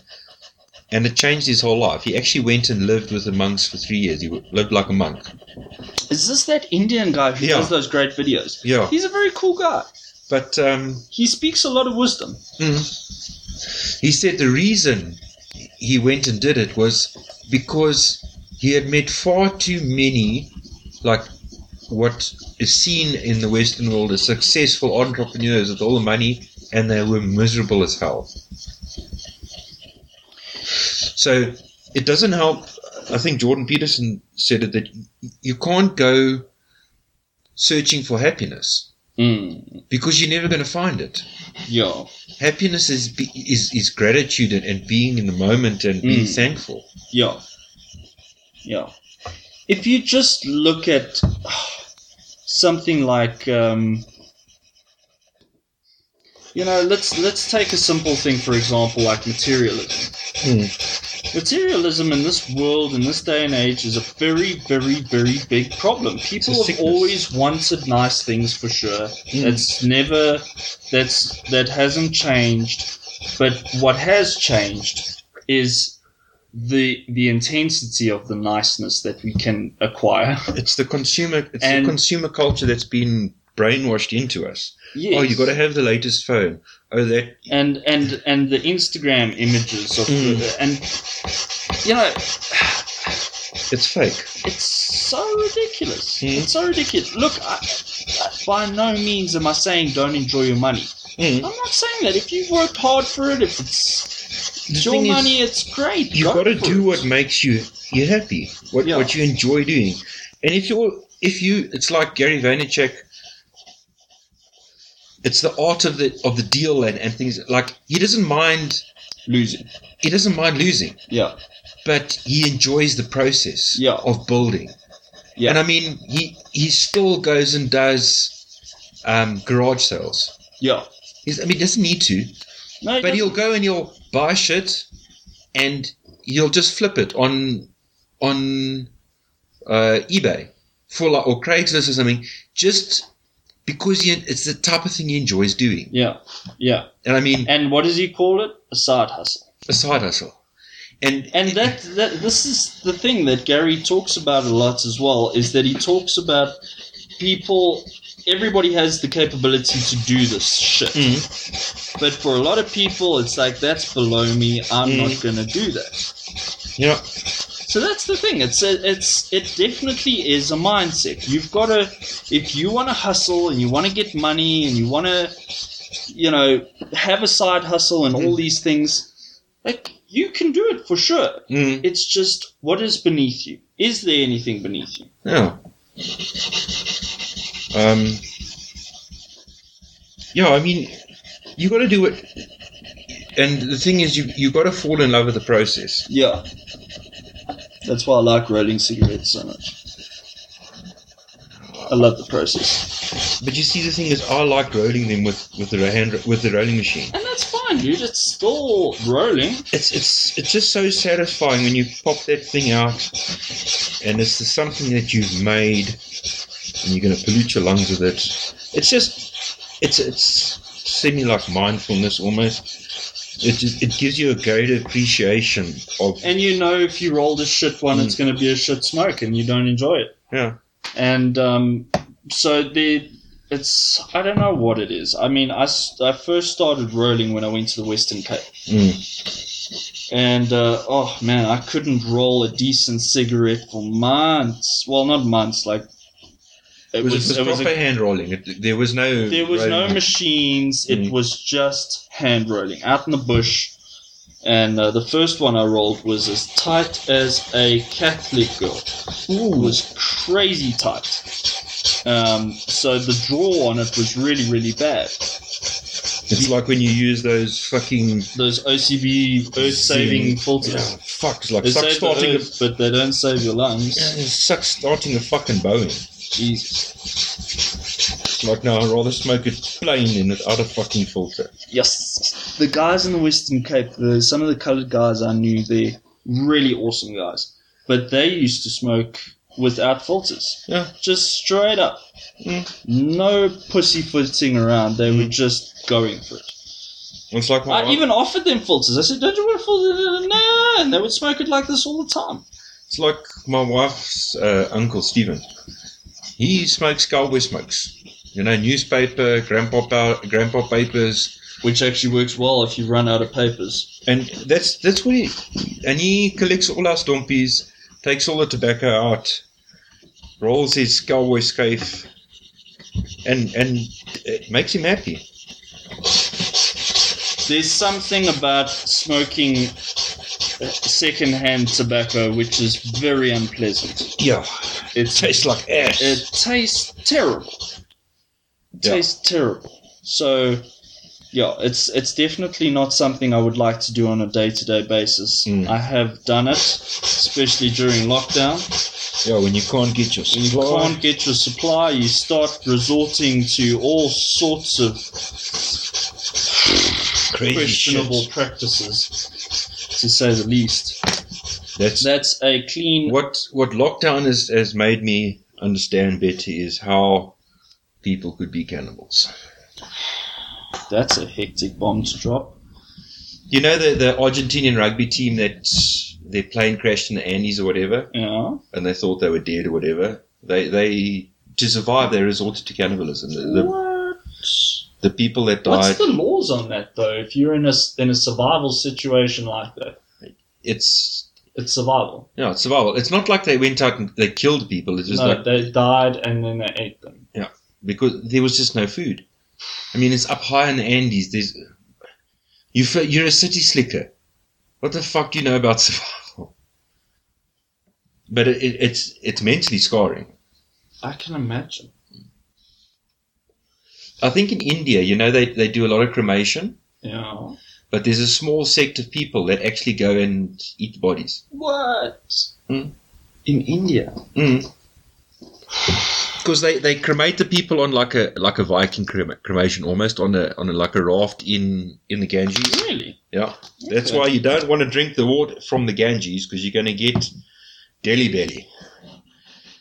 You're going to be shitting so fucking such a tight stream you could squid it through a needle. Jeepers. Yeah, that's very hectic. I didn't know about that. I saw it on some documentary on fucking National Geographic. And this is still going on? Yeah, it still goes on. Shit. But it's like a religious thing. It's not... I mean, the person's dead already. It's not like they go out and kill people and then eat them. Yeah. It's like people eating fucking sushi. No, it's not. It's so not the same It's thing. so not... But like for some people, like for vegans, us eating meat... Yeah, like, okay. It's the same as cannibalism. I hear what you're saying. So different strokes for different folks. Yeah. But I prefer beef or bacon, especially if it's halal bacon. Especially if it's Vaughn's bacon. I've never had Vaughn's bacon. I believe, look, I haven't had it myself, but I believe it is very, very nice. Jack is always going on about it, and Jack likes the best of the best. Well, normally when they do the Brian Blix and Vaughan organises the porker. Yes. Yeah, we went and saw his little operation going on there the other day. It's crazy, man. But is he actually fine with pigs? Does he have pigs on a farm? Yeah. You know how, They indoors though. yeah. It's proper pig farm. Yeah, it's a proper farm. It's a proper pig farm. So Do you know how handy that is to know? well, look, I don't because I don't know anything about it really. Because now we can get rid of bodies. They will, hey. They chow. The only thing you have to do is you just have to pull the teeth and get rid of the teeth. Yeah. Because the teeth they can't digest, but the bones they can consume a person in like fucking no time. And we saw one of the big boars. Yeah, the sows are okay, but a boar. The boars are massive. They are fucking other animals, eh?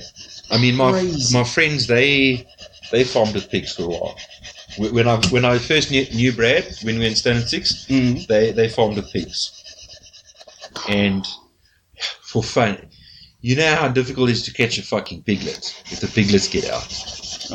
Fuck. It's almost impossible. Really? But what we used to do is we used to go and used to ride on the sows. You can climb on them and ride it. Oh, yeah? You don't want to try that shit with the boar. The boar will fucking bite you. And he has some mean fucking teeth on him. Yeah. And Paul was showing us one of his boars. Massive thing. But He had a pair of nuts on him the size of flipping Titanic. the Titanic's anchors. Flipping Nora. I said to Vaughan, is that his nutsack? He says, yep. I'm like, holy mackerel, that's crazy. The ladies must be happy with that one. Well, I think that's not the area they're looking for size. They don't want big balls. I don't know. The pressure buildup was so high, he shot the sow clean across the field. Sorry, guys. This is not extremely intelligent conversation right now, but it is fun. Yeah, and we are enjoying ourselves. We have to, otherwise we won't be hand sanding. But there's that quote in Snatch, the movie that you haven't watched with. Yeah, I have to get to it, man. I just don't have time, man. Yeah, that's the thing. Watch it. So I'll tell you about it. And one day, when you're like retired, you can go and go back and watch the movie. Okay. But like Bricktop, he's explaining to these guys why you shouldn't mess with a guy who has pigs. Mm-hmm. He goes into the whole explanation of how much a pig, 6 pigs or whatever, can consume a whole human body. But then he says you have to pull the teeth because they don't digest the teeth or whatever. But it's crazy, and these it's a crazy movie. Yeah. But yeah, now that I know Vaughan's got pigs, now I know where to get rid of the bodies. Yeah. I won't be upsetting you then. But yeah, pigs they're extremely intelligent animals, but they are also pretty dangerous, I think. I know. There's 2 things I worry about in the bush. Actually, there's actually 3. Is a wounded bushbuck ram, a puff adder, and a bush pig. You know that the lions don't even try and hunt bush pig; they're that fucked up. Bush pig, they seem to me, at least in my experience, they seem to be more aggressive than warthog. Yeah, and they are predominantly nocturnal because of the hunting pressure for many years, because they're a problem animal. That they become completely nocturnal. So to see them in the day is very, very, very scarce. I've seen 1 pig in all my hunting time in the day. And that was early in the morning, and he was on his way to his spot where he goes to sleep. Okay. That's why normally if they're hunting pigs in the day, they'll do it with dogs. So they'll pick up the trail, and then the dogs will eventually corner the pig, and then you shoot the pig. But you've got to be super fucking fit to stay up with those dogs. Yeah. I should imagine. And those dogs must get fucked up from time to time. Yeah, brave hunting dogs don't last with pigs. You want the ones that are a bit chicken shit. Because the brave ones will... Because if you don't get there quick enough, the pig starts fighting with the dogs. Because they get cornered eventually. Yeah, and the dogs won't give up, but they well, unless you have a chicken dog. I'm not saying that it's a bad thing. Know your battles for sure, but yeah, some dogs are just machines, and they just want to go in there and devour shit. Well, the way I've never hunted with dogs, but Neither have I. the way Sylvian had explained it is what you do is, if you can get a shot beforehand, then you take the shot before the pig's cornered, like if you see it running or whatever. But if the dogs have cornered it, then their bark actually changes. Mm. And then he says what you do is you get there and you figure out where all the dogs are barking at, and you sort of set yourself ready with your rifle, and then you bark like a dog, and the pig normally comes running out towards you. And then you got to drill it, or it drills you. Now, the guy he used to hunt with, he's passed away since, Gerald. They were hunting pigs, because they always used to go with Gerald's father. And I mean, it was like every Saturday almost, because they're doing it to sort out the problem animals for the farmers. Yeah. And they picked up the spoor of a pig, and what ended up happening is that Gerald got there first, but the dogs were already fighting with the pig. Okay. And Sylvian came there, and the pig was there on the ground, and Gerald was there, but he was lying and he was in agony. So he asked him first thing, did the pig bite you? He said no, he hit his thumb. Because what he did was, when he saw the dogs were fighting, he couldn't get a shot in, so he put his rifle down, which is mistake number one. And then he picked up a rock that he was going to go in and hit the pig on the head. What? A big pebble, big river stone. No, but he's got a gun. Yeah, but the thing is, you can't shoot because the pig's fighting with the dogs. You're not going to get a shot in. Oh, I see. Okay. So when he picked up the stone, the dog scattered, and the pig came straight for him. But he as it came towards him, he held on the head and he whacked it on the head with the stone. But the problem was his thumb was between the stone and the pig's head. No. So his thumb was like the size of a fucking watermelon almost. So he said, no, I didn't bite me, I hit my thumb. Oh my gosh. That's sore. I know, I'm sure we all know about that, but more recently for me. Yeah, I can see your thumb. Yes. It's still a brighter shade of purple. I had to release pressure from this 3 times. Yeah. It's crazy. It's really bad. It's never fun to hurt your baby toe, your pinky, or your thumb. And it's strange how if you've kicked one of your toes, everything fucking finds that toe. Oh yeah. You won't kick another toe, you'll kick that toe again. Yeah. Well, I think that you're just more conscious of it because of the pain that's there. Yeah. I think that's just honestly how it is. Yeah. But, the hand sanding is coming along. The fingers are not, though. They are broken. I think we need to have another coffee break, though. I think that's a just idea. Yeah, because... How's that blade looking? I've just finished the bevel, so I've just got to do the false edge now on 320. Then both sides are to 320. And then tomorrow morning I can quickly just clean up those plunge lines a little bit and then slap through the other bits quickly. Liquor. Sounds good. But yeah, that's been 2 hours of conversation. Already, yeah. My goodness. Well, I think we'll cut it there. Thanks for joining us on this wonderful journey to Never Neverland, where life's like a box of chocolates. You never know what you're going to get with us. Into some obscure places. It's been a great convo. I honestly didn't think that much time had passed already. Yeah. But, and my daughter actually, we were standing in the kitchen just now. Yeah. A while back actually, and says, don't you ever tell me that I talk too much because you two just take the cake. Obviously, we're practicing for the podcast. But we genuinely all of the time we have good conversations, and it's just great. And that we were talking about that today, how much we enjoy doing the podcast. It's just nice to sit, work, chat. Yeah. Just explore the mind. Explore different ideas. Yeah. It's Learning. Yeah.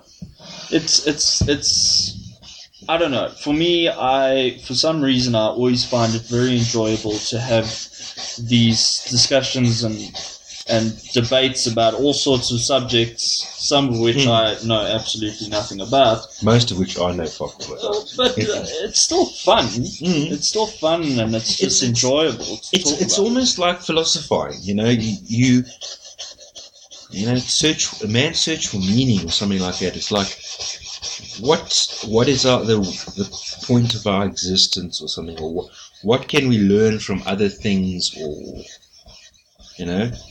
what does it mean to, like, how do you judge yourself as being like a successful knife maker, or successful person, put it that way? Well, I think first of all, it all very much depends on how you personally measure success. Yeah.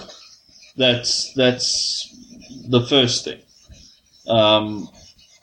But second of all, there was that thing that we spoke about a while ago about this teacher. I think he was a math teacher or something, and he was teaching kids this life lesson with these demonstrations. And he had pebbles, gravel, sand, and 2 beers. Yeah. And he went through this whole thing, and I'm not going to explain the whole thing. Yeah. But basically what he was saying is that if you try and put things into this jar in the wrong order, you will not fit everything in. You won't have space for the important things. You won't have space for the important things. That's right. So if you put the sand in first and then the rocks, it's not going to work out.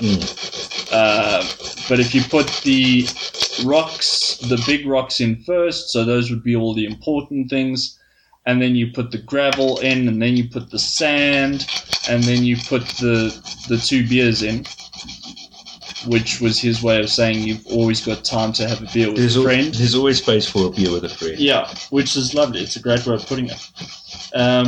But yeah, I think, look, not everybody wants to have a complicated life. Not everybody wants to be famous. Not everybody wants to be a knife maker or whatever it is. But you've just got to figure out for yourself, what do you actually want? What do you actually want? Yeah. Because I think there's a lot of people out there, especially young people, who think they know what they want, but they don't really. They think they know what they want because they want other people to look up to them, or they want people to think, oh, this guy's made it, or whatever it is. And so a lot of it is based on what is socially acceptable and what is socially respected. And what we think other people think of us, and it's just, you've got to figure out, what do you want? What do you want? And I mean, I think there's people even in their like 50s and 60s who still haven't figured out what the fuck they want. Yes, there is that. But look, I haven't reached that age yet, so I have no advice for those people.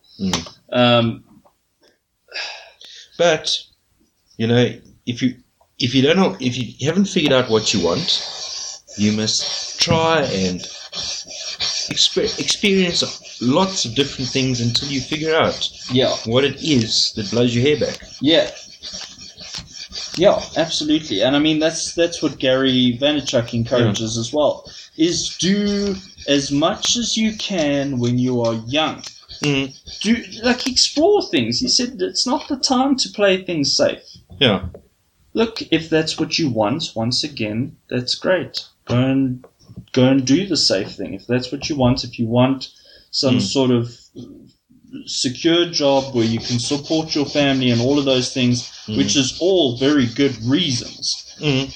But, if you do want to find out what you actually love and pursue that, the time is when you're young.